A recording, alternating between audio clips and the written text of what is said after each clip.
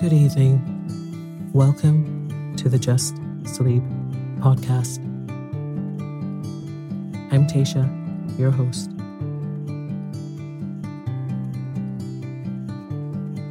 Every week, I will read you an old story to help you relax, put the stressful day behind you, and drift off to sleep.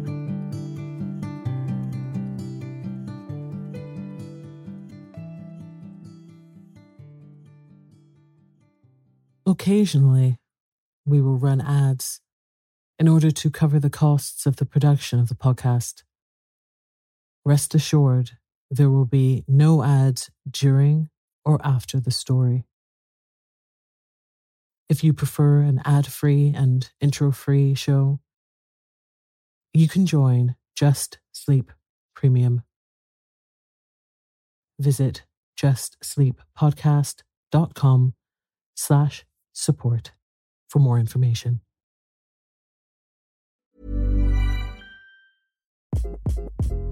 Hi, this is Craig Robinson from Ways to Win, and support for this podcast comes from Invesco QQQ, the official ETF of the NCAA. The future isn't scary. Not realizing its potential, however, could be. Just like on the recruiting trail, I've seen potential come in many forms as a coach. Learn more at Invesco.com/QQQ. Let's rethink possibility. Invesco Distributors, Inc.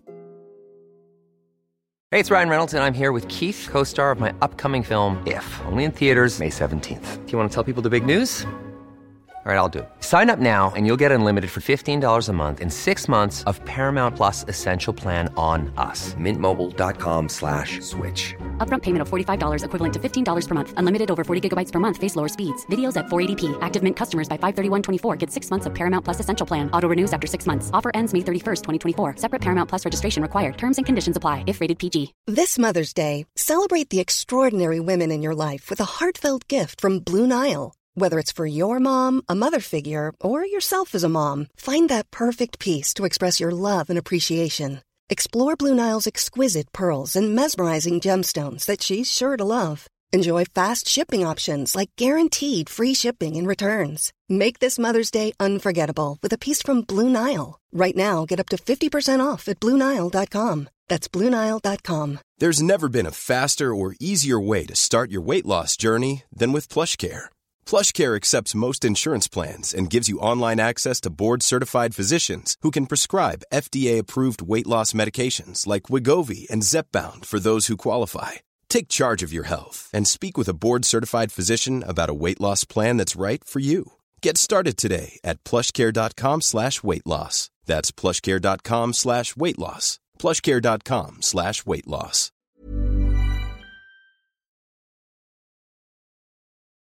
Tonight, I continue the story Great Expectations by Charles Dickens.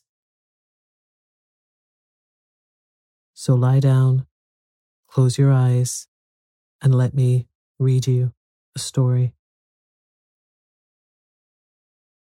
Chapter 6.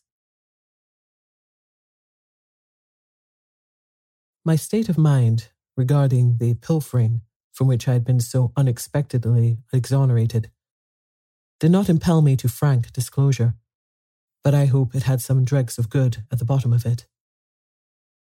I do not recall that I felt any tenderness of conscience in reference to Mrs. Joe when the fear of being found out was lifted off me, but I loved Joe, perhaps for no better reason in those early days than because the dear fellow let me love him.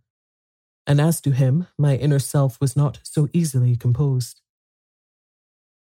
It was much upon my mind, particularly when I first saw him looking about for his file, that I ought to tell Joe the whole truth. Yet I did not, and for the reason that I mistrusted that if I did, he would think me worse than I was. The fear of losing Joe's confidence, and of thenceforth sitting in the chimney corner at night, staring drearily at my forever lost companion and friend, tied up my tongue. I morbidly represented to myself that, if Joe knew it, I never afterwards could see him at the fireside, feeling his fair whisker, without thinking that he was meditating on it. that if Joe knew it, I never afterwards could see him glance, however casually, at yesterday's meat or pudding when it came on today's table, without thinking that he was debating whether I had been in the pantry.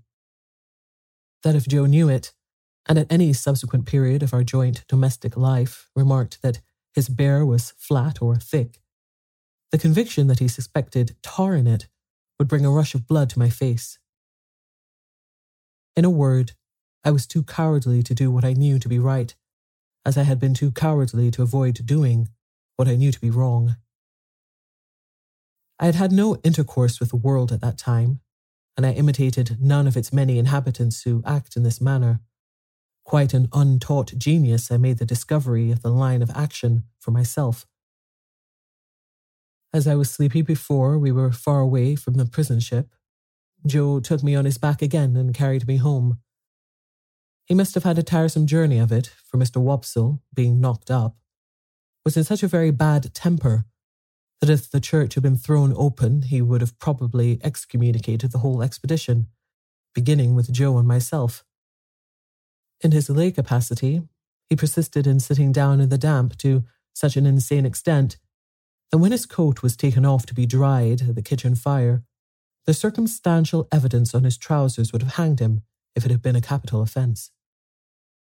By that time I was staggering on the kitchen floor like a little drunkard, through having been newly set upon my feet, and through having been fast asleep, and through waking the heat and lights and noise of tongues.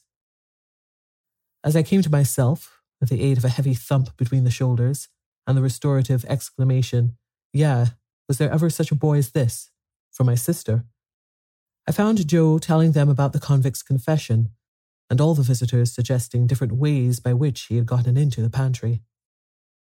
Mr. Pumblechook made out, after carefully surveying the premises, that he had first got upon the roof of the forge, and had then got upon the roof of the house, and had then let himself down the kitchen chimney by a rope made of his bedding cut into strips.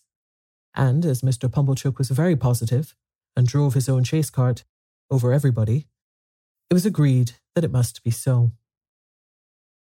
Mr. Wopsle indeed wildly cried out no, with the feeble malice of a tired man, that as he had no theory, and no coat on, he was unanimously set at naught, not to mention his smoking hard behind, as he stood with his back to the kitchen fire to draw the damp out, which was not calculated to inspire confidence.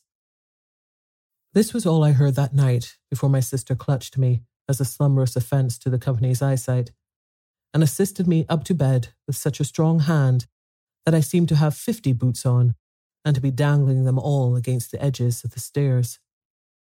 My state of mind, as I have described it, began before I was up in the morning, and lasted long after the subject had died out, and had ceased to be mentioned, saving on exceptional occasions.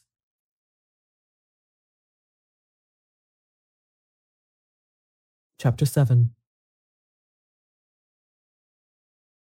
At the time when I stood in the churchyard reading the family tombstones, I had just enough learning to be able to spell them out. My construction, even of their simple meaning, was not very correct, for I read "wife of the above" as a complimentary reference to my father's exaltation to a better world, and if any one of my deceased relations had been referred to as "below," I have no doubt I should have formed the worst opinion of that member of the family.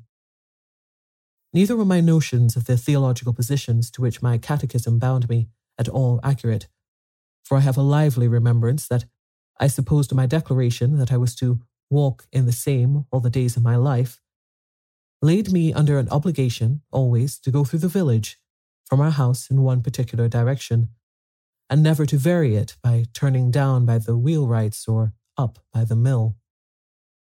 When I was old enough, I was to be apprenticed to Joe, and until I could assume that dignity, I was not to be what Mrs. Joe called pompeyed, or as I render it, pampered. Therefore, I was not only odd boy about the forge, but if any neighbour happened to want an extra boy to frighten birds or pick up stones or do any such job, I was favoured with the employment. In order, however, that our superior position might not be compromised thereby, a money box was kept on the kitchen mantel-shelf, into which it was publicly made, that all my earnings were dropped. I have an impression that they were to be contributed eventually towards the liquidation of the national debt, but I know I had no hope of any personal participation in the treasure. Mr. Wopsel's great-aunt kept an evening school in the village. That is to say, she was a ridiculous old woman of limited means and unlimited infirmity, who used to go to sleep from 6 to 7 every evening in the society of youth who paid 2pence per week each for the improving opportunity of seeing her do it. She rented a small cottage, and Mr. Wopsel had the room upstairs, where we students used to overhear him reading aloud in a most dignified and terrific manner, and occasionally bumping on the ceiling. There was a fiction that Mr. Wopsel examined the scholars once a quarter. What he did on those occasions was to turn up his cuffs, stick up his hair, and give us Mark Antony's oration over the body of Caesar. This was always followed by Collins's Ode on the Passions, wherein I particularly venerated Mr. Wopsel as revenge, throwing his blood-stained sword in thunder down and taking the war-denouncing trumpet with a withering look. It was not with me then, as it was in later life, when I fell into the society of the passions and compared them with Collins and Wopsel, rather to the disadvantage of both men. Mr. Wopsel's great-aunt, besides keeping this educational institution, kept in the same room a little general shop. She had no idea what stock she had or what the price of anything in it was, but there was a little greasy memorandum book kept in a drawer which served as a catalogue of prices, and by this oracle Biddy arranged all the shop transaction. Biddy was Mr. Wopsel's great-aunt's granddaughter. I confess myself quite unequal to the working out of the problem what relation she was to Mr. Wopsel. She was an orphan like myself. Like me too, had been brought up by hand. She was most noticeable, I thought, in respect of her extremities, for her hair always wanted brushing, her hands always wanted washing, and her shoes always wanted mending and pulling up at heel. This description must be received with a weekday limitation. On Sundays, she went to church, elaborated. Much of my unassisted self, and more by the help of Biddy than Mr. Wopsel's great-aunt, I struggled through the alphabet as if it had been a bramble bush, getting considerably worried and scratched by every letter. After that I fell among those thieves, the 9 figures, who seemed every evening to do something new to disguise themselves and baffle recognition. But at last I began, in a purblind, groping way, to read, write, and cipher on the very smallest scale. One night, I was sitting in the chimney corner with my slate, expending great efforts on the production of a letter to Joe. I think it must have been a full year after our hunt upon the marshes, for it was a long time after, and it was winter and a hard frost. With an alphabet on the hearth at my feet for reference, I contrived in an hour or two to print and smear this epistle. My dear Joe, I hope you are quite well. I hope I shall soon be able for to teach you, Joe, and then will sure be so good, and when I am prenticed to you, Joe, what larks and, believe me, affection, Pip. There was no indispensable necessity for my communicating with Joe by letter, inasmuch as he sat beside me and we were alone. But I delivered this written communication, slate and all, with my own hand, and Joe received it as a miracle of erudition. I say, Pip, old chap, cried Joe, opening his blue eyes wide. What a scholar you are, ain't you? I should like to be, said I, glancing at the slate as he held it, with a misgiving that the writing was rather hilly. Why, here's a J, said Joe, and an O equal to anything. Here's a J and an O, and a J-O, Joe. I had never heard Joe read aloud to any greater extent than this monosyllable, and I had observed at church last Sunday, when I accidentally held our prayer book upside down, that it seemed to suit his convenience quite as well as if it had been all right.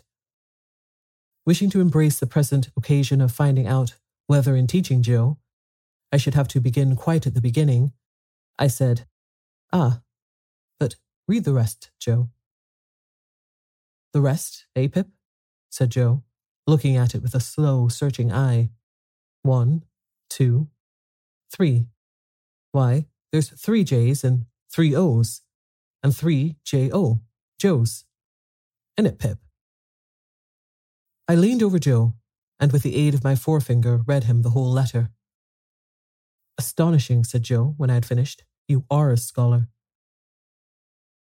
How do you spell Gargery, Joe? I asked him with a modest patronage. I don't spell it at all, said Joe. But supposing you did? It can't be supposed, said Joe, though I'm uncommon fond of reading too. Are you, Joe? Uncommon. Give me, said Joe, a good book or a good newspaper, and sit me down before a good fire, and I ask no better. Lord, he continued, after rubbing his knees a little, when you do come to a J and an O, and says to you, here at last it's a J-O, Joe, how interesting reading is. I derived from this that Joe's education, like steam, was yet in its infancy. Pursuing the subject, I inquired, didn't you ever go to school, Joe, when you were as little as me? No, Pip. Why didn't you ever go to school, Joe, when you were as little as me? Well, Pip, said Joe, taking up the poker, and settling himself to his usual occupation when he was thoughtful of slowly raking the fire between the lower bars, I'll tell you. My father, Pip, he were given to drink, and when he were overtook with drink, he hammered away at my mother, most unmerciful. It were almost the only hammering he did, indeed, excepting at myself. And he hammered at me with a vigour only to be equalled by the vigour with which he didn't hammer at his anvil. You're listening and understanding, Pip?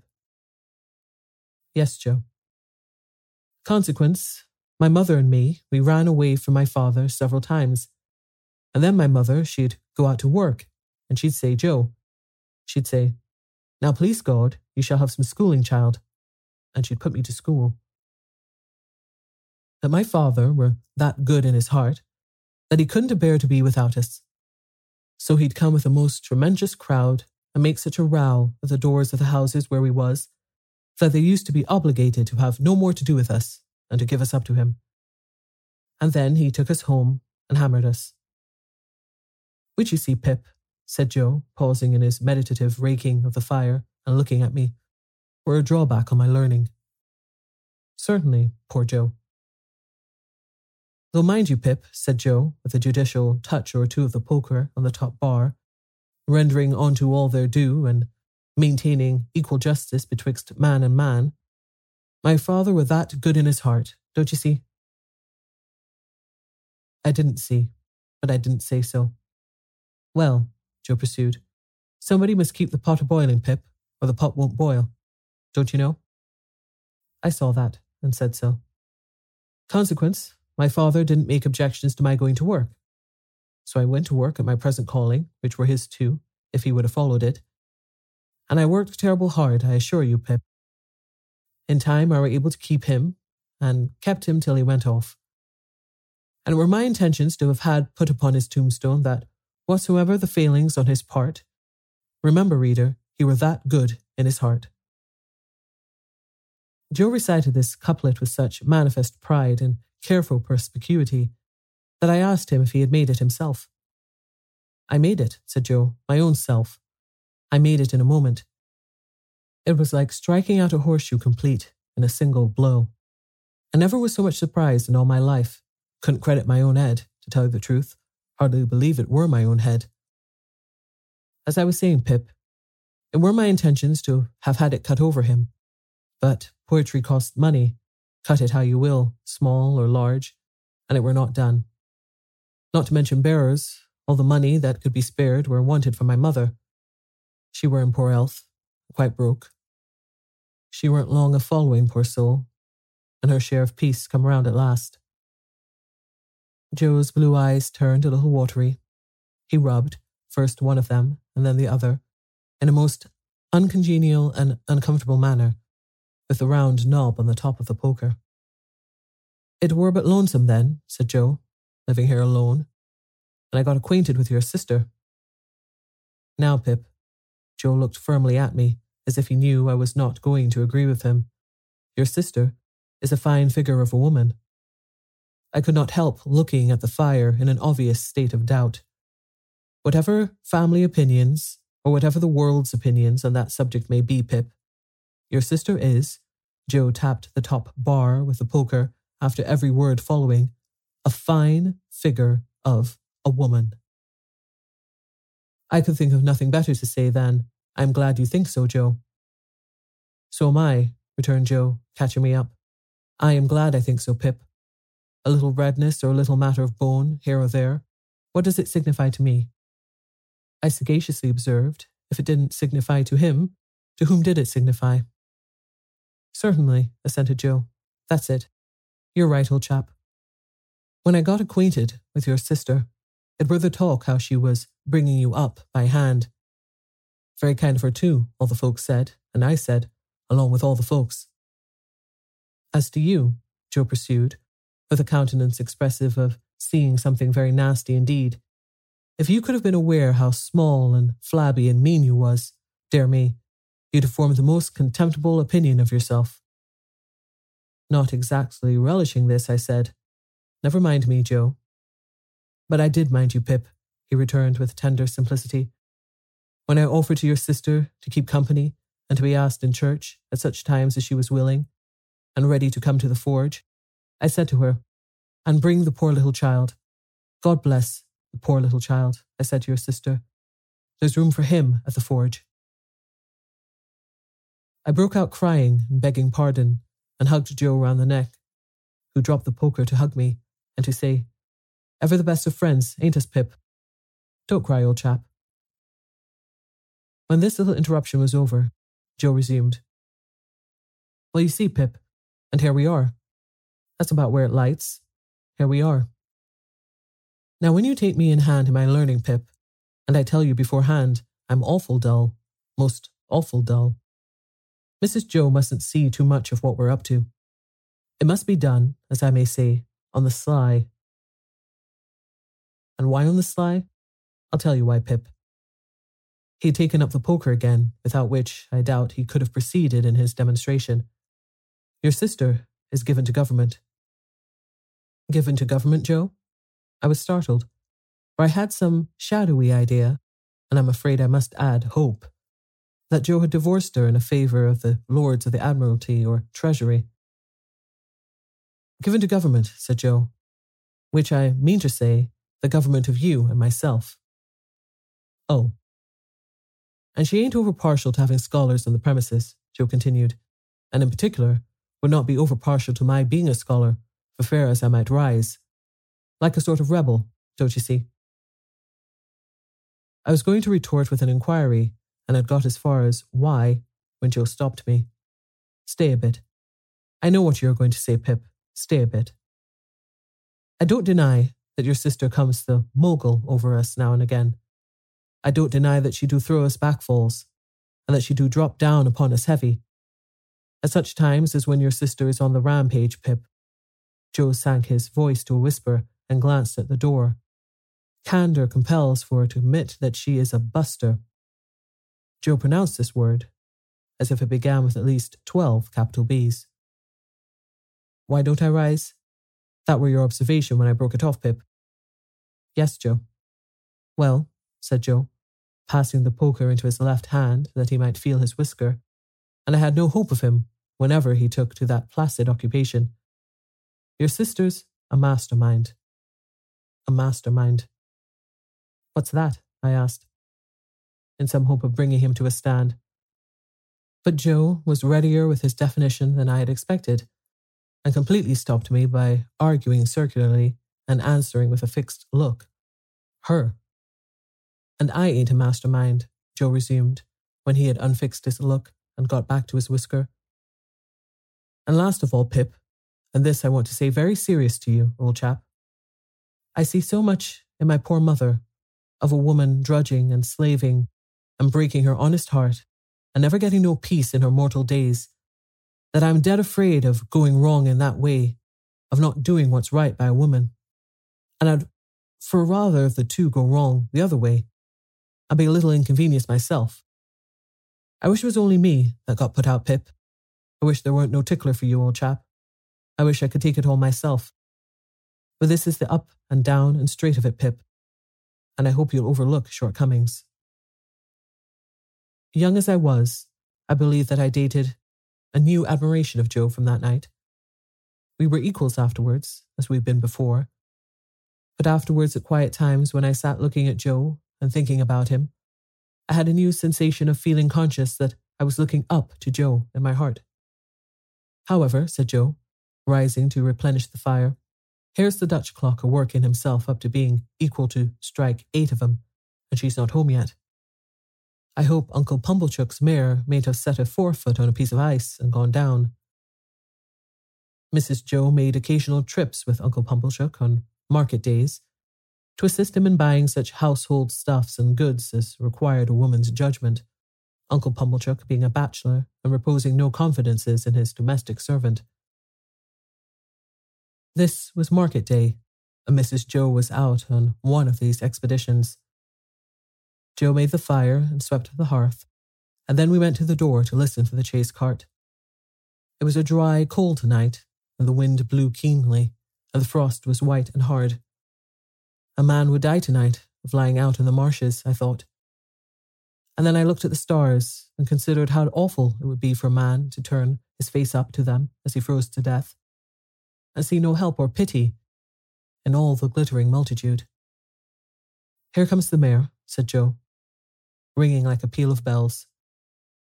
The sound of her iron shoes upon the hard road was quite musical as she came along at a much brisker trot than usual. We got a chair out, ready for Mrs. Joe's alighting, and stirred up the fire that they might see a bright window, and took a final survey of the kitchen that nothing might be out of its place. When we had completed these preparations, they drove up, wrapped to the eyes. Mrs. Joe was soon landed, and Uncle Pumblechook was soon down too, covering the mare with a cloth. And we were soon all in the kitchen, carrying so much cold air in with us that it seemed to drive all the heat out of the fire. Now, said Mrs. Joe, unwrapping herself with haste and excitement, and throwing her bonnet back on her shoulders where it hung by the strings, if this boy ain't grateful this night, he never will be. I looked as grateful as any boy possibly could, who was wholly uninformed why he ought to assume that expression. It's only to be hoped, said my sister, that he won't be Pompeyed. But I have my fears. She ain't in that line, Mum, said Mr. Pumblechook. She knows better. She? I looked at Joe, making the motion with my lips and eyebrows. She? Joe looked at me, making the motion with his lips and eyebrows. She? My sister, catching him in the act, he drew the back of his hand across his nose with his usual conciliatory air on such occasions and looked at her. Well, said my sister, in her snappish way, what are you staring at? Is the house afire? Which some individual, Joe politely hinted, mentioned she. And she is a she, I suppose, said my sister, unless you call Miss Havisham a he, and I doubt even if you'll go so far as that. Miss Havisham, uptown, said Joe. Is there any Miss Havisham downtown? Returned my sister. She wants this boy to go and play there. And of course he's going, and he had better play there, said my sister, shaking her head at me as an encouragement to be extremely light and sportive, or I'll work him. I had heard of Miss Havisham uptown. Everybody for miles round had heard of Miss Havisham uptown as an immensely rich and grim lady who lived in a large and dismal house, barricaded against robbers, and who led a life of seclusion. Well, to be sure, said Joe, astounded. I wonder how she came to know Pip. Noodle, cried my sister. Who said she knew him?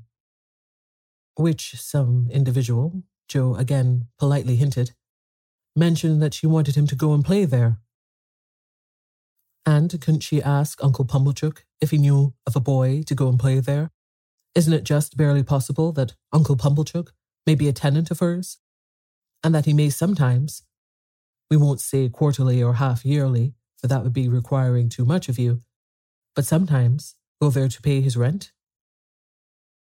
And couldn't she then ask Uncle Pumblechook if he knew of a boy to go and play there? And couldn't Uncle Pumblechook, being always considerate and thoughtful for us, though you may not think it, Joseph, in a tone of the deepest reproach, as if he were the most callous of nephews, then mention this boy standing, prancing here, which I solemnly declare I was not doing, that I have for ever been a willing slave to? Good again, cried Uncle Pumblechook. Well put, prettily pointed, good indeed. Now, Joseph, you know the case. No, Joseph, said my sister, still in a reproachful manner, while Joe apologetically drew the back of his hand across and across his nose.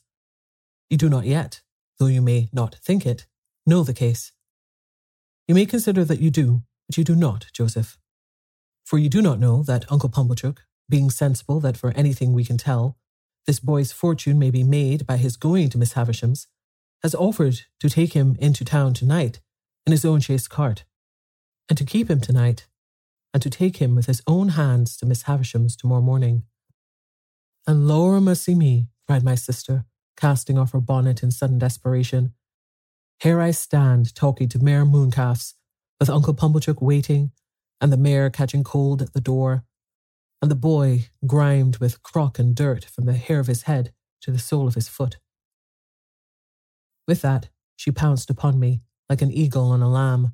My face was squeezed into wooden bowls and sinks, my head was put under taps of water butts, and I was soaped and kneaded and towelled and thumped and harrowed and rasped, until I really was quite beside myself. I may here remark that I suppose myself to be better acquainted than any living authority with the rigid effect of a wedding ring passing unsympathetically over the human countenance.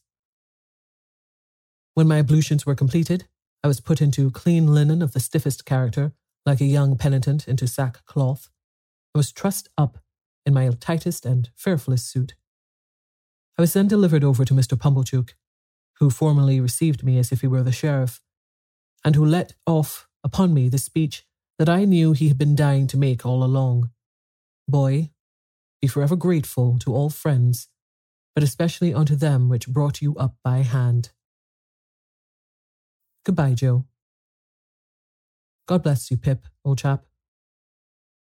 I had never parted from him before, and what with my feelings and what with soap suds, I could at first see no stars from the chaise cart, but they twinkled out one by one without throwing any light on the questions why on earth I was going to play at Miss Havisham's, and what on earth I was expected to play at. Chapter 8.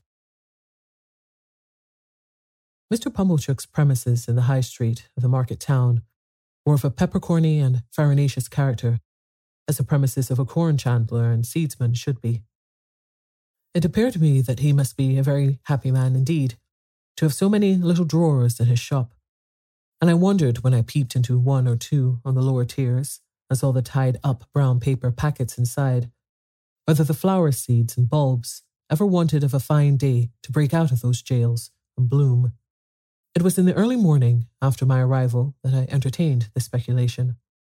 On the previous night, I had been sent straight to bed in an attic with a sloping roof, which was so low in the corner where the bedstead was, that I calculated the tiles as being within a foot of my eyebrows. In the same early morning, I discovered a singular affinity between seeds and corduroys. Mr. Pumblechook wore corduroys, and so did his shopman, and somehow there was a general air and flavour about the corduroys, so much in the nature of seeds, and a general air and flavour about the seeds, so much in the nature of corduroys, that I hardly knew which was which. The same opportunity served me for noticing that Mr. Pumblechook appeared to conduct his business by looking across the street at the saddler, who appeared to transact his business by keeping his eye on the coachmaker, who appeared to get on in life by putting his hands in his pockets and contemplating the baker, who in his turn folded his arms and stared at the grocer, who stood at his door and yawned to the chemist. The watchmaker, always poring over a little desk with a magnifying glass at his eye, and always inspected by a group of smock frocks poring over him through the glass of his shop window, seemed to be about the only person in the high street whose trade engaged his attention. Mr. Pumblechook and I breakfasted at 8 o'clock in the parlour behind the shop, while the shopman took his mug of tea and hunch of bread and butter on a sack of peas in the front premises. I considered Mr. Pumblechook wretched company. Besides being possessed by my sister's idea that a mortifying and penitential character ought to be imparted to my diet, besides giving me as much crumb as possible in combination with as little butter, and putting such a quantity of warm water into my milk that it would have been more candid to have left the milk out altogether, his conversation consisted of nothing but arithmetic. On my politely bidding him good morning, he said pompously, 7 times 9, boy. And how should I be able to answer, dodged in that way in a strange place, on an empty stomach? I was hungry, but before I swallowed a morsel, he began a running sum that lasted all through the breakfast. 7, and 4, and 8, and 6, and 2, and 10, and so on. And after each figure was disposed of, it was as much as I could do to get a bite or a sup before the next came, while he sat at his ease, guessing nothing, and eating bacon and hot roll, in, if I may be allowed the expression, a gorging and gourmandizing manner. For such reasons, I was very glad when 10 o'clock came and we started for Miss Havisham's, though I was not at all at my ease regarding the manner in which I should acquit myself under that lady's roof. Within a quarter of an hour, we came to Miss Havisham's house, which was of old brick and dismal, and had a great many iron bars to it. Some of the windows had been walled up. Of those that remained, all the lower were rustily barred. There was a courtyard in front, and that was barred, so we had to wait, after ringing the bell, until someone should come to open it. While we waited at the gate, I peeped in. Even then Mr. Pumblechook said, and 14, and I pretended not to hear him, and saw that at the side of the house there was a large brewery. No brewing was going on in it, and none seemed to have gone on for a long time. A window was raised, and a clear voice demanded, "What name?" To which my conductor replied, "Pumblechook." The voice returned, "Quite right," and the window was shut again, and a young lady came across the courtyard with keys in her hand. "This," said Mr. Pumblechook, "is Pip." "This is Pip, is it?" returned the young lady, who was very pretty and seemed very proud. "Come in, Pip." Mr. Pumblechook was coming in also when she stopped him at the gate. "Oh," she said, "did you wish to see Miss Havisham?" "If Miss Havisham wished to see me," returned Mr. Pumblechook, discomfited. "Ah," said the girl, "but you see, she don't." She said it so finally, in such an undiscussable way, that Mr. Pumblechook, though in a condition of ruffled dignity, could not protest. But he eyed me severely, as if I had done anything to him, and departed with the words reproachfully delivered, "Boy, let your behaviour here be a credit unto them which brought you up by hand." I was not free from apprehension that he would come back to propound through the gate, and 16. But he didn't. My young conductress locked the gate, and we went across the courtyard.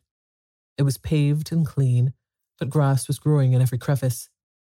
The brewery buildings had a little line of communication with it, and the wooden gates of that lane stood open, and all the brewery beyond stood open, away to the high enclosing wall, and it was all empty and disused. The cold wind seemed to blow colder here than outside the gate, and it made a shrill noise in howling in and out at the open sides of the brewery, like the noise of wind in the rigging of a ship at sea. She saw me looking at it, and she said, "You could drink without hurt all the strong beer that's brewed there now, boy." "I should think I could, miss," said I, in a shy way. "Better not try to brew beer there now, or it would turn out sour, boy. Don't you think so?" "It looks like it, miss." "Not that anybody means to try," she added, "for that's all done with, and the place will stand as idle as it is till it falls. As to strong beer, there's enough of it in the cellars already to drown the manor house." "Is that the name of this house, miss?" "One of its names, boy." "It has more than one then, miss?" "One more." Its other name was Satis, which is Greek or Latin or Hebrew or all three, or all one to me, for enough. Enough House, said I. That's a curious name, miss. Yes, she replied, but it meant more than it said. It meant, when it was given, that whoever had this house could want nothing else, that they must have been easily satisfied in those days, I should think. But don't loiter, boy. Though she called me boy so often, and with a carelessness that was far from complimentary, she was of about my own age. She seemed much older than I, of course, being a girl, beautiful and self-possessed, and she was as scornful of me as if she had been 21 and a queen. We went into the house by a side door. The great front entrance had 2 chains across it outside, and the first thing I noticed was that the passages were all dark, and that she had left a candle burning there. She took it up, and we went through more passages and up a staircase, and still it was all dark, and only the candle lighted us. At last we came to the door of a room, and she said, "Go in." I answered, more in shyness than politeness, "After you, miss." To this she returned, "Don't be ridiculous, boy. I'm not going in," and scornfully walked away, and what was worse, took the candle with her.